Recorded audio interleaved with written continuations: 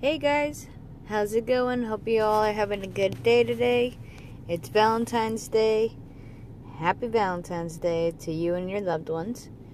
And today is February 14th, 2019. We will be reading our Sabbath School Quarterly lesson. And it reads, let me see here. Okay, it reads Christ's Revelation, the Seventh Trumpet. And we'll be reading from Exodus chapter 20, verse 18, 19, and chapter 25, verse 10 through 22, Revelations chapter 11, verse 15 through 19.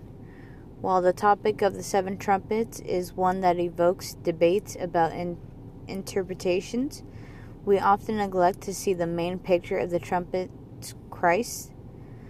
Yes, it may sound cliche, and perhaps you may be tempted to say everything in the Bible is about Christ. However, Revelation chapter 11, verse 15 through 19, paints an image of thanksgiving, fulfillment, and revelation of the greatest event, the second coming. The seventh trumpet differs from the rest in that it focuses solely on revealing Christ as his ultimate purpose for us, that I may dwell among them.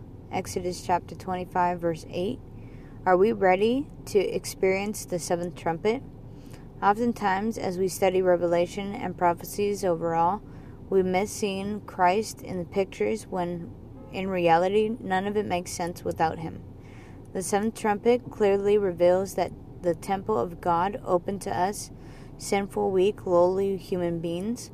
The imagery utilized in verse 19 reminds us of the time when God spoke the law on Mount Sinai. Fast forward centuries later, Christ once again is trying to abide and dwell with his children. However, this time for eternity. Once the temple was opened, the Apostle John writes, the ark of his covenant was seen, meaning his presence in the most holy place was seen. Revelations 11 verse 19. Can you imagine this? The Israelites told Moses to deal with God because they were scared, even after God had instructed Moses to tell Israel to prepare and cleanse themselves for 3 days. After preparing, they could not stand in the presence of God Almighty.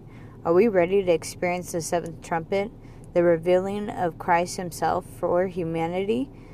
The Ark of the Covenant in Exodus contained the law of God, his covenant, his character. Similarly, in the New Testament, God wants spiritual Israel to keep the commandments of God and the faith of Jesus. Revelation chapter 14, verse 12. And history will repeat itself as God will have to cleanse the earth from the pollution of sin, just like Moses and the Levites had to cleanse Israel from idolatry and spiritual fornication committed with the golden calf. The beautiful thing about our Maker is that he provides hope for all who desire cleansing and a renewal of the covenant with him. Christ is coming. The seventh trumpet is at the door. Are you ready for the encounter? And that is today's Sabbath School Quarterly lesson. I hope you all have a good rest of your day. God bless you.